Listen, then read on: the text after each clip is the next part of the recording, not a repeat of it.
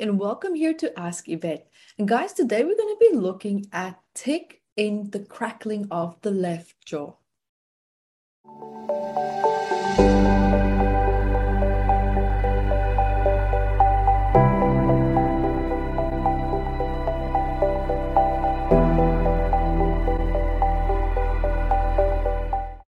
Hi everyone, Yvette Rose here. Welcome. I'm so excited for today's topic. I'm really looking forward to this one.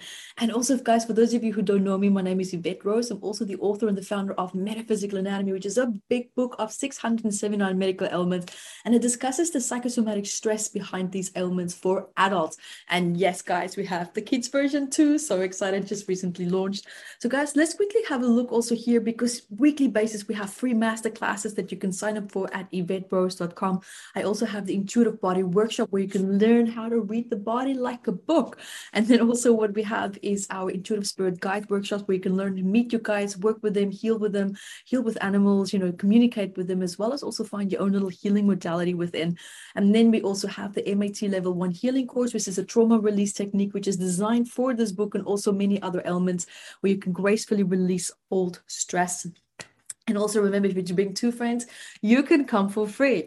Also always coming up. So guys, now let's have a look at the question that we had today. So the question was, what does it mean when you have tick and you have been cracking my left jaw all day and night for the last 35 years? And I've only succeeded in quitting for 4 months after doing an ayahuasca ceremony, but it slowly came back again and I would love to stop this. Okay, this is a great question. So let's dive straight into tick into the jaw. And then also now we have the question here for it is on the left jaw. So guys, just first of all, tick is actually a problem where the body part starts to move in repeatedly and sometimes quick and very suddenly and uncontrollable ways. Now, tick can also, for example, occur in any type of body part, such as maybe like the face, the shoulders, the hands, legs. And this normally can be stopped voluntarily for brief periods, but not long-term necessarily.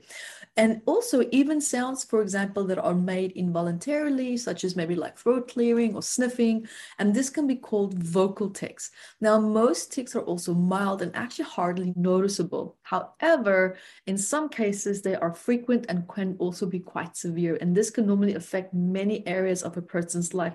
And this normally starts quite early in a person's life as well, normally in childhood. Now, the most common disorder is also called provisional tic disorder, and this was actually previously called transient tic disorder.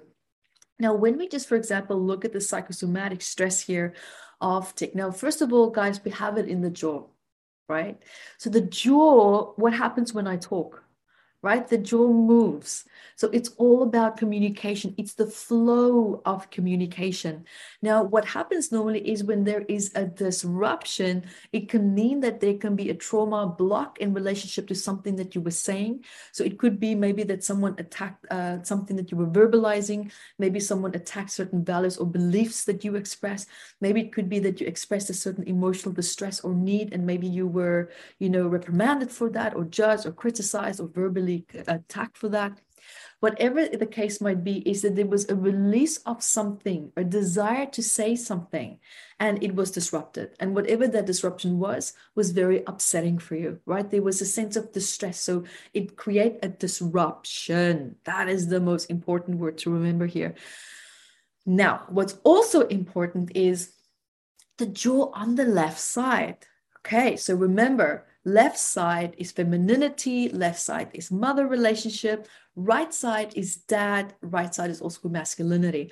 So in this case, it's a possibility that it could be that there's something relating to something, in terms of communication, where there's a trauma block in relationship to mom, maybe some communication between the two of you that was very strenuous, very straining. Maybe there's a lot of unexpressed anger. Maybe there's a lot of unexpressed injustices or wounds.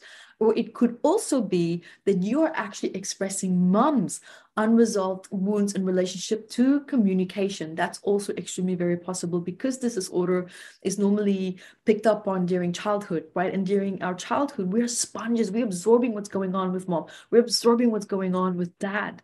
So that's very important to look at, especially the time when this disorder started. What was happening? Was it maybe that there was a female partner? Was it maybe that there was a female friend and there was stress associated with this person that you couldn't communicate?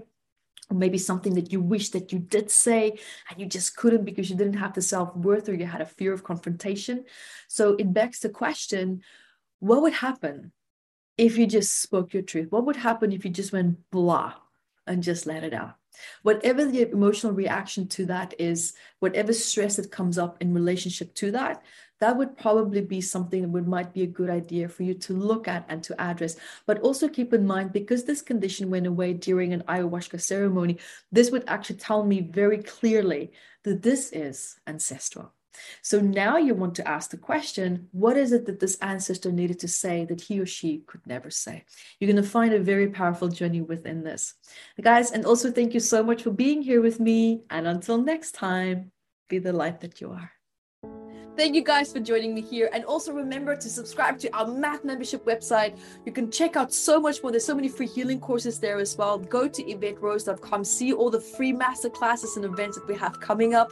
There's always something happening on our platform. And we love to hear from you for the Ask Yvette episodes, but also for the psychosomatic patterns that you would love for us to talk about, especially when it comes to these books, the research that's in it. And there's so much to be learned and so much to be shared as well. So I love your questions.